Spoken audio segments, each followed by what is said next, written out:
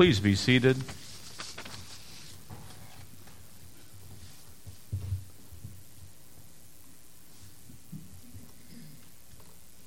Please pray with me. Lord, we thank you for being our God who loves us beyond all expectations, who loves us because we are God's creations, but also loves us in spite of what we do with God's creation. We thank you for your mercy, your grace, and your everlasting love, and we pray that it grows in us day by day. So may the words of our mouths and the meditations of our hearts be acceptable unto thee, O Lord, our rock and our Redeemer, either through us or in spite of us. Speak to us, thy people, now, we pray. Amen. Good morning. Thank you for being here on a special Sunday for the United Methodist Church, Native American Ministry Sunday. From the founding of Methodism, we've been reaching out to the original Americans in this land with the love of Christ. And almost 200 years ago, when the Cherokee Nation was forced to leave their land in the eastern United States, it was Methodists who marched in solidarity with them on a brutal journey that became known as the Trail of Tears. Today, the original people who live in this land live mostly in amazingly deep poverty. And I've seen this with my own eyes, out west and even here in this state. I can't unsee it. The compassion that we have as Christians helps so many in need. Compassion. I'm very grateful for our faith here as Christians today that promises us new life in Jesus, new life that restores the health of our hearts, hearts that must beat with compassion if the saving grace of Jesus is to change who we are and how we are. A cold heart is not a Christian heart, amen? It's the basic nature of who God has intended us to be as human beings, right? We were formed by God in love, even though God knew that we would be far from perfect creations. God's compassion made us, and through faith in Jesus Christ, God's compassion can save us. Having hearts filled with compassion, like the heart of Jesus, can save us. But many people today don't care about compassion. There's been a survey of American high school and college students taken since the 1960s. And this survey asks questions that reveal attitudes in these students about faith, including their ability to feel empathy or compassion.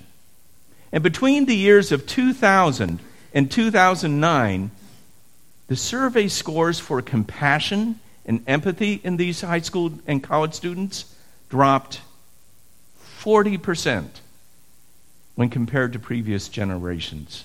I'm going to say that again. Compassion in young people dropped 40% in 9 years. Think about that.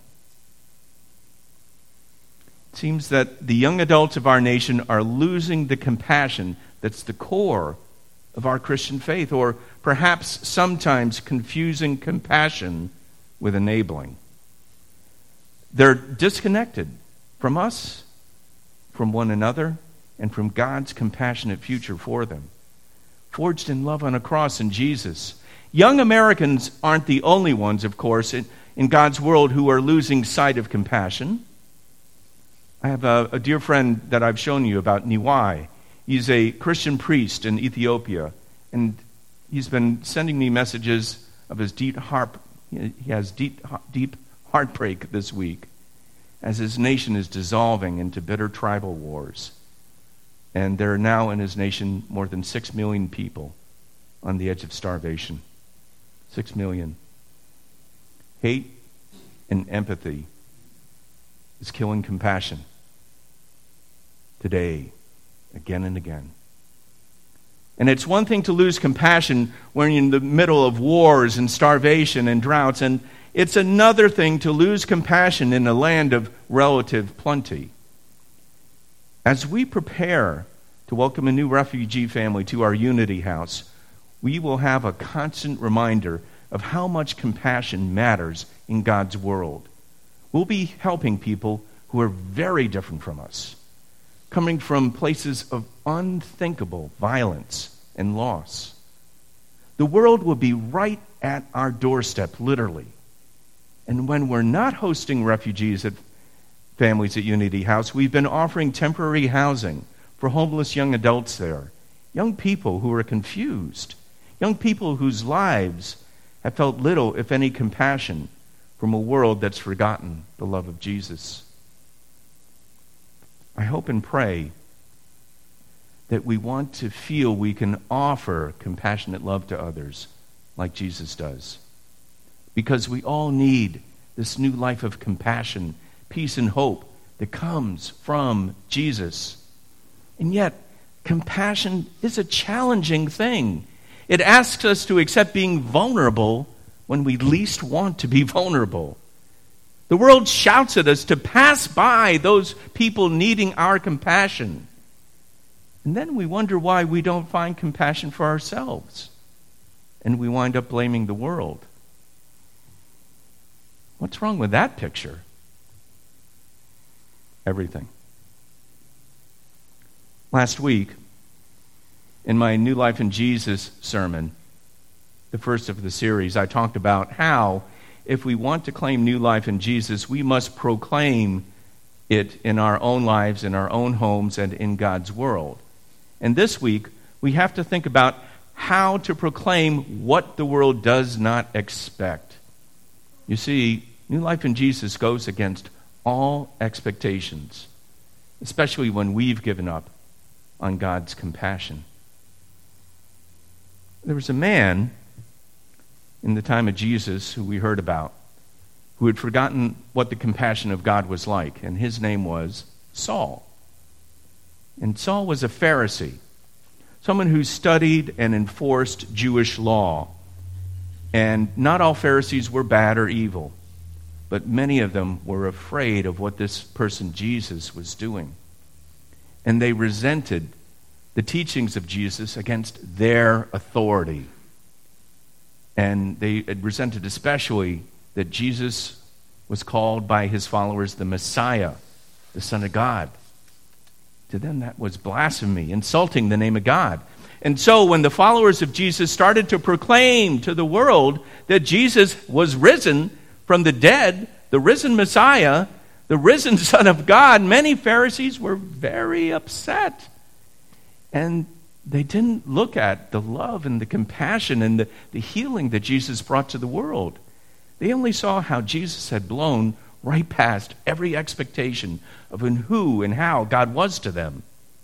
To these Pharisees, proclaiming Jesus had to be stopped at all costs, even the cost of people's lives. And so one day, Saul took off on his trip to the city of Damascus, where the followers of Jesus were proclaiming Jesus in the synagogues of that city. And Saul was ready to arrest these Christians. He was going to take them back to Jerusalem, where they would be convicted and probably stoned to death, as other early Christians had been stoned to death. Hate and fear were ruling Saul's heart. He wanted the compassionate Jesus dead and gone and soon. And then, just as the history of the world changed when Jesus rose from the dead, history changed in a whole new way. Saul was overwhelmed by a bright light coming from heaven. And from that bright light came a voice, the voice of Jesus that said, "Saul, Saul, why are you harassing me?" I can't think of something more unexpected to happen to a person who had lost all compassion on the road to trying to kill the compassion of God's love in Jesus. And in spite of what Saul was doing, Jesus was compassionate with Saul. Saul was ready to send Christians to their death, and yet Jesus knew that underneath it all, Saul was a man who loved God underneath it all, even though Saul had lost his compassion, even Saul could find a new way of life in Jesus. Jesus wasn't going to destroy Saul, no. Jesus wanted to restore Saul to serving a loving God in Jesus. Jesus wasn't going to destroy Saul for his sins, no. Saul's sins spoke for themselves in the presence of Jesus, the living God. It was all there. And Saul's sinfulness was there for the world to see also, as he condemned the followers of Jesus. Jesus had Saul dead to rights, as God always has us dead to right in our sins. But what was important to Jesus was that Saul knew that Jesus was putting his sins aside, because Jesus had important work for Saul to do for the sake of God's love in the world in Jesus. Against all expectations, Saul was forgiven in Jesus and sent out to the world in Jesus as an apostle of Jesus, who became known as Paul. We may pray sometimes and wonder, why don't I feel God's forgiveness? Why don't I feel that new life in Jesus? Why doesn't Jesus hit me in the head with a bright light like Saul felt and make it so clear to me that I'm forgiven? Well, the truth is that God does that for us in Jesus every single day. Every day, the light of God is coming up there with us and for us, like the sun is in the sky, whether there are clouds out there or not. Against all expectations, God gives us a new chance every day to walk into the light of Jesus. No matter how many times we've stumbled, no matter how many times we've fallen short, no matter how many times and how many ways we've let God down, to claim new life in Jesus, we have to be ready for that unexpected forgiveness of Jesus. Forgiveness that calls us to do what God wants us to do in Jesus. To love the way that Jesus loves. We have to let go of every expectation of being able to make that forgiveness happen, because we can't ever. But we can do the things that let God guide us day by day and accept the compassion offered to us by God through Jesus in our hearts as we try to proclaim God's compassion to Jesus, to God's world. God forgives us because God has compassionate things that we're supposed to be doing in Jesus. We're the ones who Jesus turns to, asking us to offer the compassion of Christ to God's world as forgiven children of God in Jesus. To feel God's compassion for us and in us, we have to be ready to do that. We have to be ready to bring God's compassion to the world the way that Jesus wants it. Not for our sake, not expecting any favors or recognition, but for the sake of what God's already done for us and for the sake of what God wants done in the world for everyone. Go against every expectation. Let go of your fears of where accepting Jesus might take you. And then, like Saul, walk into God's light and be changed forever. Amen. Our hymn of response is, Lord, You Have Come to the Lakeshore. Please be seated. I think my slides might be in a slightly different order that's in the bulletin. So we'll go with the pastoral prayers now.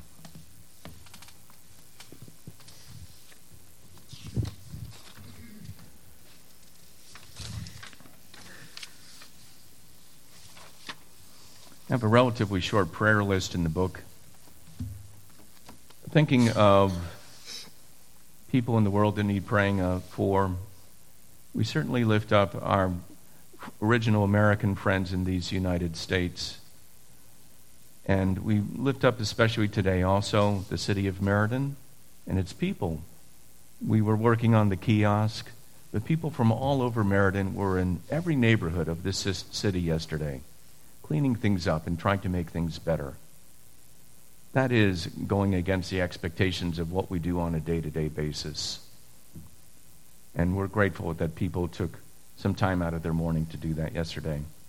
We pray for our brothers and sisters in America's military, those who have been putting their hearts and their lives on the line for our peace and freedom. And from our book today, we pray for Bruce Willett, Jeannie's brother, as he's recovering from his surgery. And we pray for his healing and wholeness at this time. We continue to pray for people in our community who have offered us their prayers in our prayer jar. I'm going to get a green one and a white one.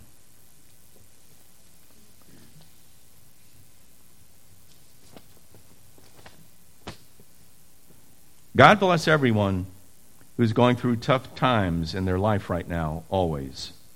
Remember, God has you. Amen. That person preached my sermon in 3 words. God has you.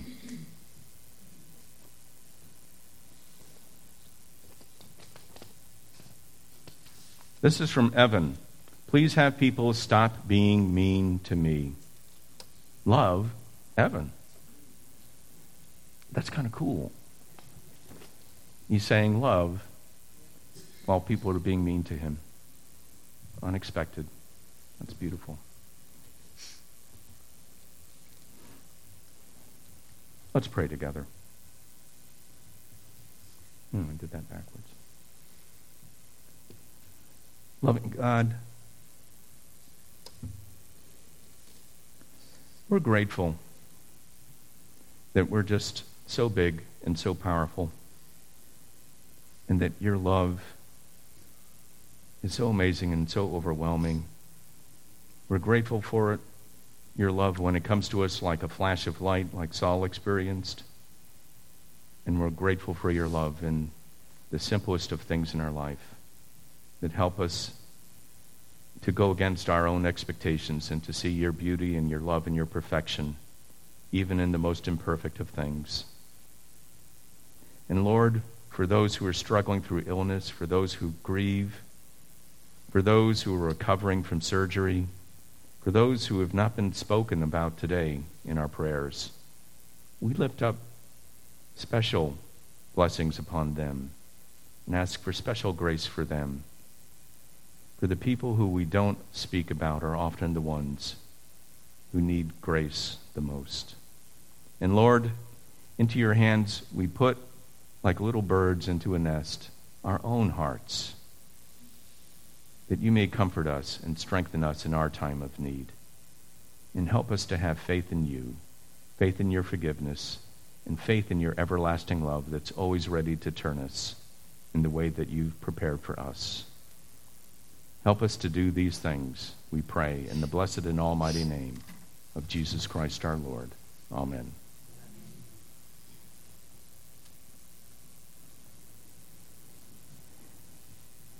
Now it's Native American Ministry Sunday. I won't take a lot of your time here.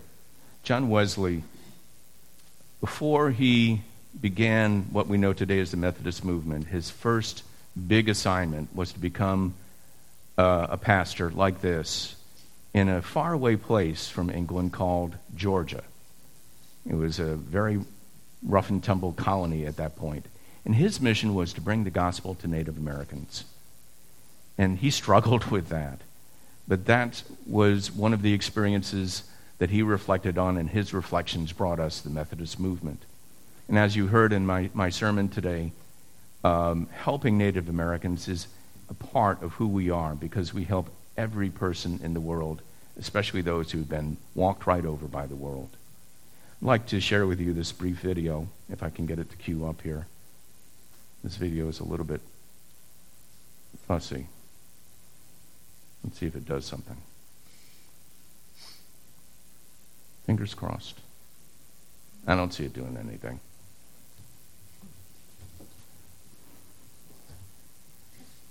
Yeah. Is it doing something? Oh, how about that? All right, good. Patience is a virtue.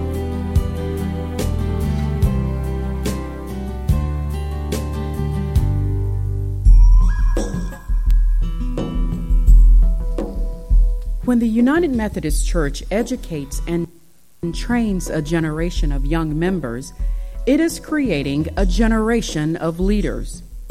Shiloh O'Neill is one of those future leaders who is studying at Duke Divinity School in Durham, North Carolina. She is a recipient of a scholarship through the Native American Ministry Sunday offering and is grateful for the opportunity.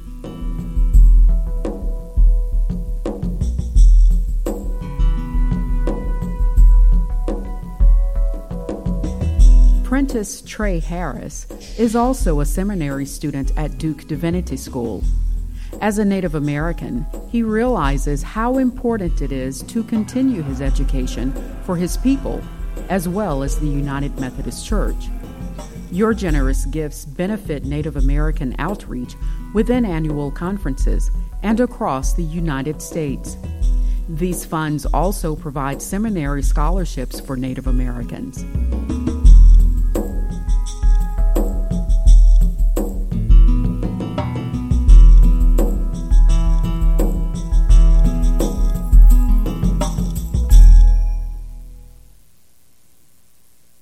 How about that? It worked. Well, as you can see, usually this is about the time when Jesse tells me what to do. So I'll do it myself this time. I'm just going to kick it over to the next slide if I can get it to go there.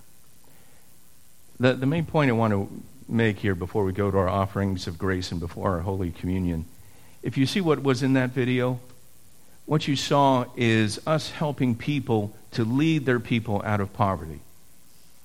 That's our goal.